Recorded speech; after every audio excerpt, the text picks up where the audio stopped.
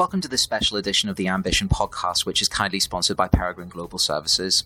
Later in the programme, I'll be talking to Olun Odekovin, who's the founder and president of Peregrine Global Services, to ascertain his thoughts on the new normal for business education. But before that, my colleague Ellen Buchan caught up with Steve van der Velde, the new chairman of AMBA's International Accreditation Advisory Board and professor at Rotterdam School of Management, Erasmus University, to find out what his thoughts on the current situation for business education are, and also to find out what innovations in higher education he's particularly interested in.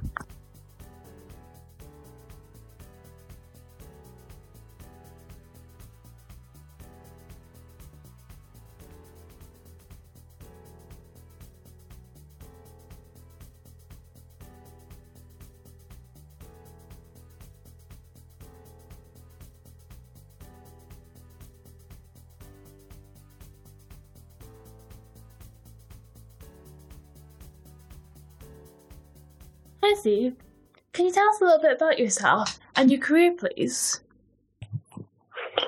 Sure, my name is Steve van der Velde. I'm Dutch. I used to be the Dean of Rotterdam School of Management. I was the Dean for 8 years. I stepped down last September, and I'm now on a sabbatical. On top of that, I'm a professor of operations. I've been on the board of trustees of AMBA for a couple of years, and as of April this year, I'm the chair of the International Accreditation Advisory Board of AMBA. You've been at Rotterdam School of Management since 1997. How has the industry changed in that time, and how has the school changed in that time? Yeah, I've been with the school for a very, very long time, almost 25 years. Wow. So I joined as an associate professor, and clearly, my main task, my main role was research and teaching, and then gradually over time, I became more and more involved in the management of the school. But the big changes, I would say, a major change at least that affected our school was the Bologna Agreement. I think it came about in 97 or in 98. The agreement harmonized higher education in Europe. So essentially, it introduced bachelor and master programs, and it harmonized those across Europe. And what it meant also over time is that it boosted mobility of European students. So internationalization became very, very important for all schools. Another major development is that in 25 years back, professors enjoyed a lot of freedom. Essentially, they could just go to the classroom and do whatever they like to do. But things have become much more professional. So now you have learning objectives and learning goals. We got assurance of learning systems. There's much more formalization around teaching and curricula. Another development is the stronger emphasis on research. Maybe 20, 30 years ago, many schools were simply teaching schools. But over time, they started to put more attention to research, academic research. So I think these are a couple of major developments. So you've talked a little bit about how the sector has changed in the past. How do you think that the sector will change in the future? That's a very interesting question. Suppose you asked me this question 2 or 3 months ago, then my answer would have been totally different. And the coronavirus upended almost everything. Clearly, it has. If you look at what's happening now, so it's May, a couple of months after the virus. Schools just became very reactive or responded very reactively and moved everything online. Right, so they're still grappling with what's happening, and they just want to make sure students can still graduate and follow courses. What's happening now at the end of May is that they are planning for the next half year next year. It's totally unclear whether or not certain restrictions will be lifted. Some schools, universities have already decided that the entire next year will be online. In certain countries, they've decided that next half year, the next semester will be online. And in many other countries, it's still totally unclear. So schools are trying to figure out or planning what's going to happen in the next half year. So that would be the second stage. And then, of course, the third stage, that would be to strategize for the new normalcy. What will happen after the next half year or the next year? And for sure, we don't know, but for sure there will be much more focus on online and blended learning. That's for sure a lesson that everyone has learned, how to deliver courses online. And people have now a much better understanding of what can be done online, what cannot be done online. But for sure, if you think about the future, online learning and blended learning is here to stay. So I would say that that's one of the biggest things that's going to transform the industry. And of course, there are already other trends going on.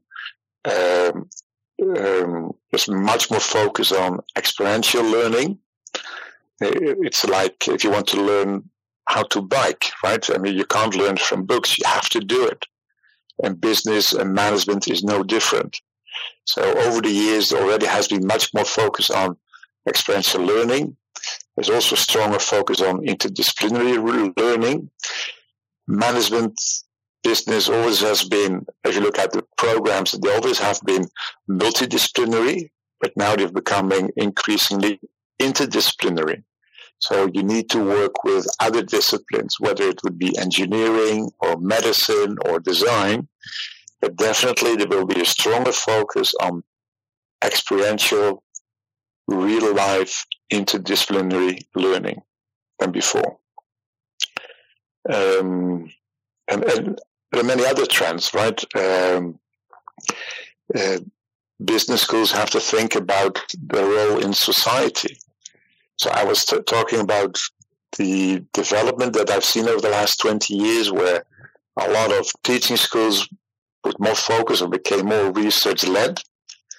And initially, the focus was on academic research. But nowadays, it's also about research that has societal impact. And societal impact is also a key word nowadays. It suddenly erupted maybe a couple of years ago. And again, that's here to stay. Schools have to think about how they can contribute to society. And research should be more than research that can be published in the top journals and nothing else. They need to have societal impact as well. So these are big trends that are going on everywhere, I would say. It's interesting that you talk about the ethical and sustainable nature of business schools. Why do you think it's so important for business schools to be at the forefront of this? And what impact do you think this could have in the world? So, frankly, I don't like the word sustainability that much because for many people it has a very narrow connotation, a very narrow interpretation. They link it to ecology and the environment only. So what I do like personally is the sustainable development. So you may know that the United Nations released their the Sustainable Development Goals a couple of years ago. And those goals define what's needed to create a sustainable world for all. So if I talk about sustainability, I like to talk about sustainability in that particular context, in the context of the Sustainable Development Goals to create a more sustainable and better world for everyone.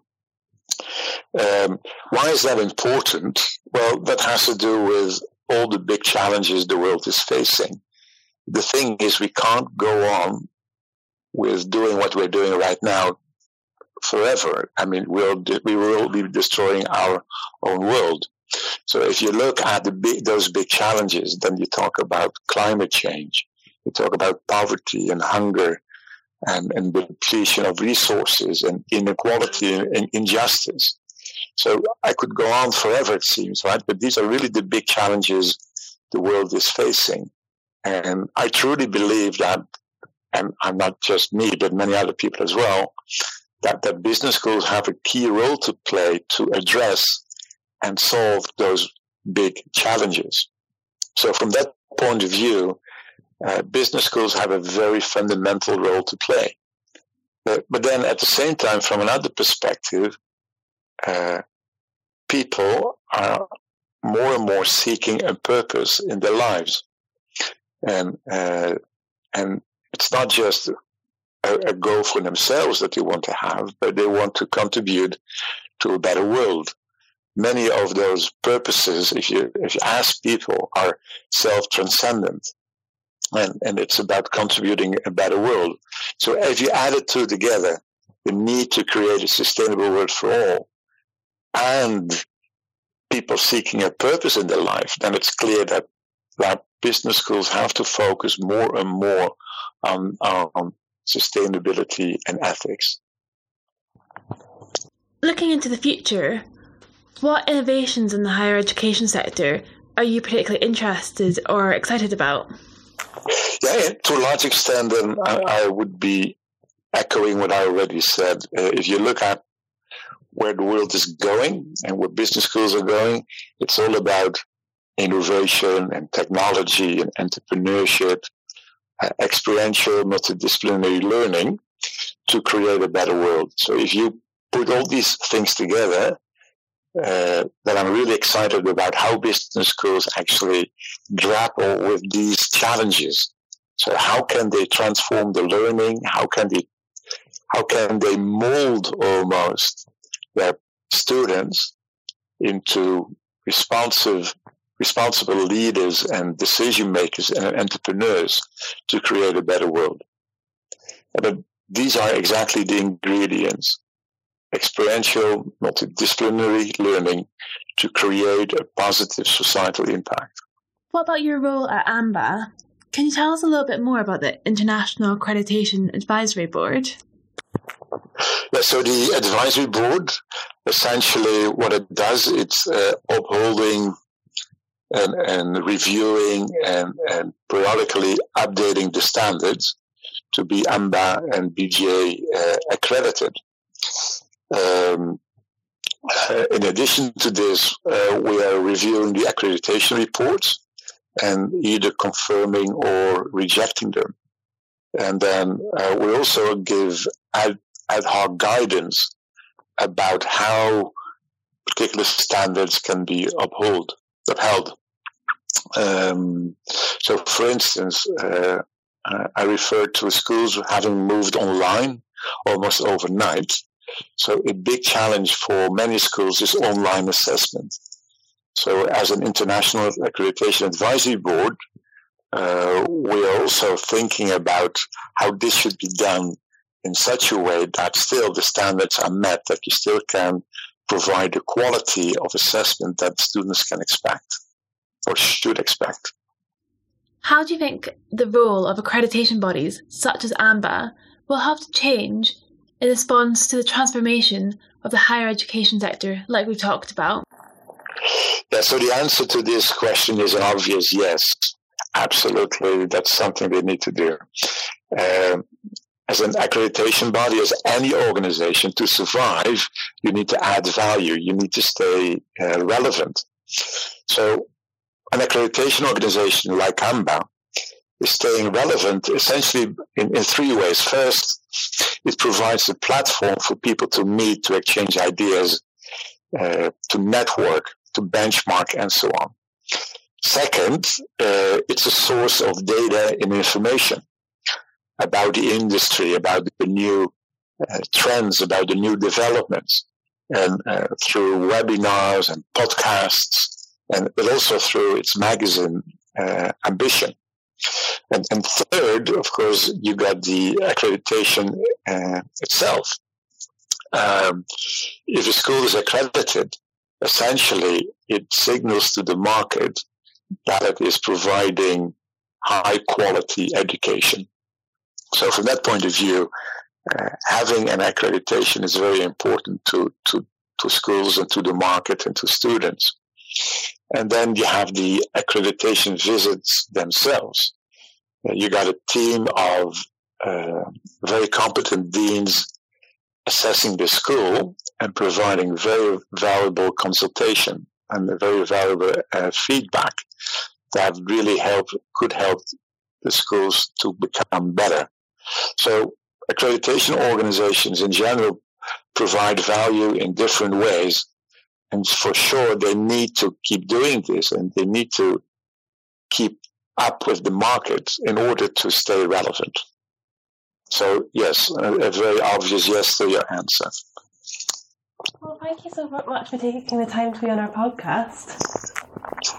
Oh, you're most welcome. It was my pleasure. And hopefully you found it useful. I'm David Woodshill, Director of Marketing and Communications at Amber and BGA, and you're listening to the Ambition Podcast. This episode is kindly sponsored by Peregrine Global Services, which is a globally recognized leader in providing online assessment services, online educational services, and higher educational support services to institutions of higher education and academic organizations. The services are customized to the academic program and designed to address institutional and programmatic accreditation requirements related to quality, accountability, and continuous improvement. Peregrine Global Services solves accreditation challenges with customized academic solutions to improve the quality of higher education throughout the world. Last month, I caught up with Peregrine Global Services President and CEO Olin Odukovan to find out his thoughts on what the new normal could mean for business and business education and how business schools are responding to the challenge. Hi, Olin. Thank you very much for taking the time to speak to us for the podcast today. I thought it might be interesting if you perhaps started the interview with sharing a little bit of information about yourself and your career and what you do. Yes. Well, thank you, David. And I'm glad to be a part of today's podcast. You know, like many of today's professionals, my career was certainly not linear. I started out my career as a wildlife biologist and worked for the Wyoming Game and Fish Department for just about 20 years. Concurrently with that service, I was also in the military and served 33 years. I retired in 2011 as a brigadier general. In 2004, I founded the Peregrine Leadership Institute to fill a gap in leadership development here locally in the Rocky Mountain areas of the United States. In 2009, I formed Peregrine Academic Services to provide higher education support services. And then a couple of years ago, we started a charitable foundation, the Peregrine Global Foundation, to help support those in need around the world. And most recently, we formed what we call the Peregrine Global Services Corporation. That corporation helps develop values-based leaders and improve quality in higher education around the world. So you've had a lot of different experiences in various leadership roles. And I think it's quite interesting that we're talking about leadership today because obviously at the time of record, the world is in a very unique position. We're facing the coronavirus crisis. About, I think, 50% of the world are today in lockdown, and leadership is more important than ever before. Could you perhaps share some of your advice for our listeners about what you deem successful leadership to be, especially in a crisis situation? Yeah, absolutely, David. Just talking about it with our team this morning, the importance of leadership in a crisis is so important. To me, what comes to mind, what makes a successful leader in a crisis, first and foremost, is calm under pressure. The behaviors and actions that the leader exhibits to the rest of the team members, people pick up on that. If the leader is panicky and excited and anxious, the team will also be panicky, excited, and anxious. So how we behave as senior leaders particularly helps set tone and context for the rest of our team, so that calm under pressure. Secondly, being decisive. And when I say decisive, I don't mean quick, but decisive. And there is a difference between, you can make quick decisions and they can be wrong. Decisive just means knowing when to make decisions and what the decision is. So clarity of purpose is decisiveness. And then finally, just modeling the behaviors you want from others. If the expectation is that you participate in team meetings, then you have to participate in team meetings. If the expectation is engage with customers, you need to engage with customers. In a crisis situation, modeling those behaviors is so critical to get others to follow that leader.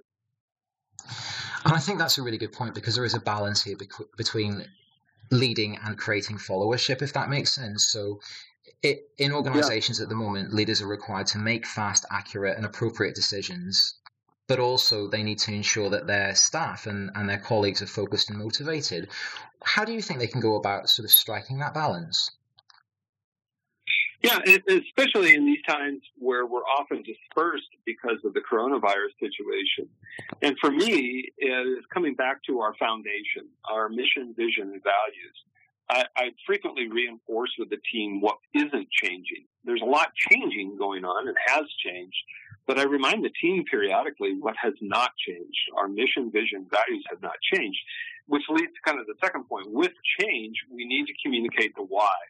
And even in times of crisis, when things are happening very quickly, we do need to make fast, accurate, and appropriate decisions. Taking the time to communicate the why behind the change and relating it back to your mission, vision, values is so critical. We also need to engage team members in the learning process. We're doing things, we're all reacting to change, we're all proceeding with changes, but don't forget we're still learning in the process. And what's the mechanism to capture lessons learned and reinforce each other? And it begins with the senior leaders, being honest with yourself and noting those lessons learned to keep people engaged and moving in the direction you want them to go with your mission, vision, and values. And then I suppose considering middle management, so if you think about these messages cascading down in organizations, they're often stuck between senior level decisions of what, the management level wants and also what staff want and need. So how then can senior management really work with middle management to make sure that they're able to cope with change required in a crisis? Yeah, great question. Middle management in most any organization is often the key to success here. As a senior leader, I recognize that my middle managers are the ones that really carry the message forward to the rest of the staff and teams. And middle management, it can only be as good as we set them up to be. And to make that successful for them, we need to communicate, coordinate, and collaborate. We often communicate, we can coordinate, but collaboration, getting people involved in the decision-making processes, listening to them, answering questions so that they feel confident in their responses, so that when they carry those messages to the rest of the staff, that they're doing it with a unified voice and they're doing it with confidence that they understand. So we must communicate the why. And while we're focused on middle management and they are trying to take care of their teams as senior leaders, I focus on taking care of the middle managers themselves, making sure that they are okay, that their families are safe and secure, that they feel good about their job. Because if they don't, they can't carry that message forward.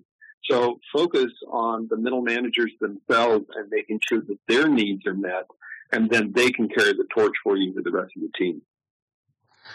I think it's really fair to say that in the current climate, communication and collaboration have really been the keys to success in business and keeping business up and running. Now, you're an expert in the higher education and business education landscape, and most of our listeners will come from those sort of backgrounds. Have you had any experience, or have you witnessed any examples of business schools dealing with the challenge of working remotely and dealing with this crisis effectively? And if so, how do you think that business schools can keep their teams working cohesively when they're outside of the actual business school environment? Good question. Over the last couple of months, I've had many conversations with deans and presidents and directors of universities and schools around here in the United States and indeed around the world. Participated with a number of webinars and seminars with different leaders around the world. And I have noticed a pattern of success, and that is first and foremost focusing on the mission. What is the mission of the institution? And while the processes of delivering on that mission may have changed, the clarity of what that mission is so critically important. Initially, a lot of schools try to simply replicate what they did in the classroom, and classroom face-to-face is something virtual using new communication software. What they found very quickly was that's not going to be very successful. So the best success has come from schools who found innovative ways to engage in that learning process, shifting, if you will, towards a really student-centered learning approach. that discovery learning by the students. So more and more, it's less about trying to lecture at them via Zoom or some other communications tool. And it's more about engaging in the learning process and getting students excited about learning while they are at home or trying to manage and work-life balance themselves. That's a really interesting point, and it actually resonates with an interview that I carried out a few weeks ago with another business school leader who was sort of saying to me, well, at the start of the coronavirus, we were looking at this as a crisis, and we wanted to come up with ways to sort of avoid the crisis continuing and try and carry on working as normal. But now we're seeing it more as an opportunity, and an opportunity particularly to create new strategies, which is fantastic, and it's a really positive byproduct of what's happening in the world right now. Do you think that there is a way that business schools could sort of work forward to provide a best practice guidelines for themselves and for other schools to really push forward during the pandemic and come up with new ways of doing things for the better for the longer term? Yeah, absolutely. Some of the best practices that I've seen thus far include using their learning management system or LMS beyond just delivering content. Most schools have a learning management system, and in many situations, the learning management system was just a means to post content and share content. Now, schools are looking at the learning management system as actually truly a learning platform. How can we engage students with the learning process through the LMS in addition to some sort of webinar, lecture, or period? And what do we even do during those webinar times?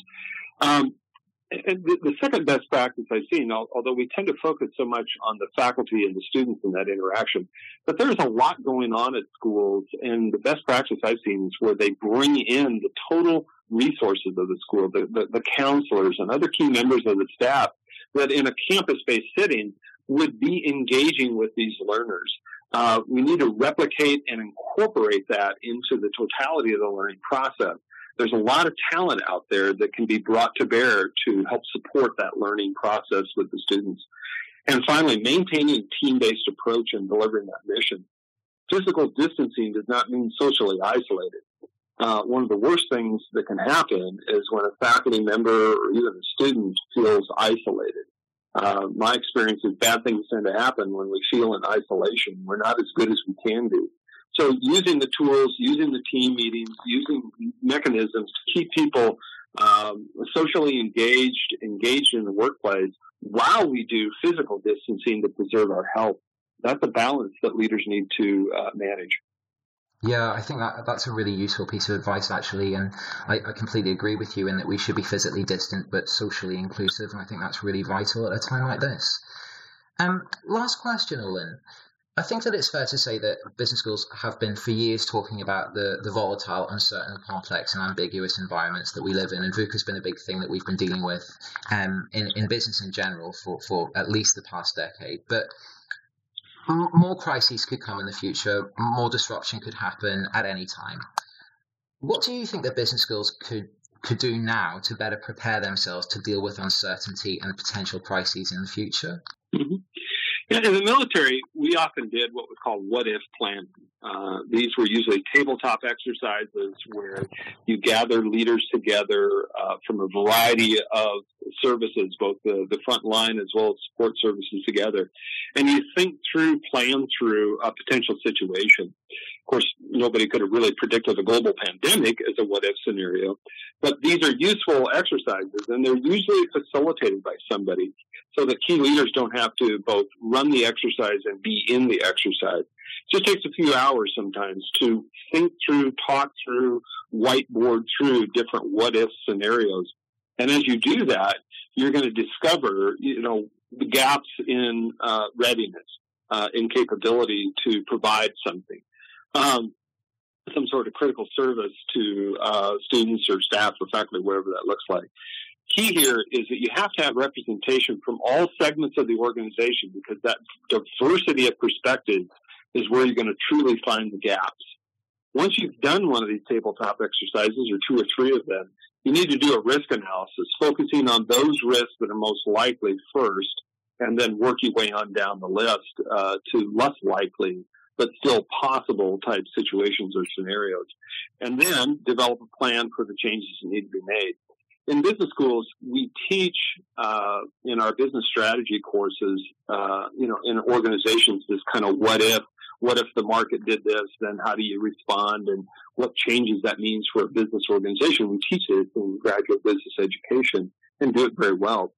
Basically, we're going to take that same concept and apply it to ourselves under as an institution, this kind of what-if planning, and incorporate the results of that into our organizational or institutional operations.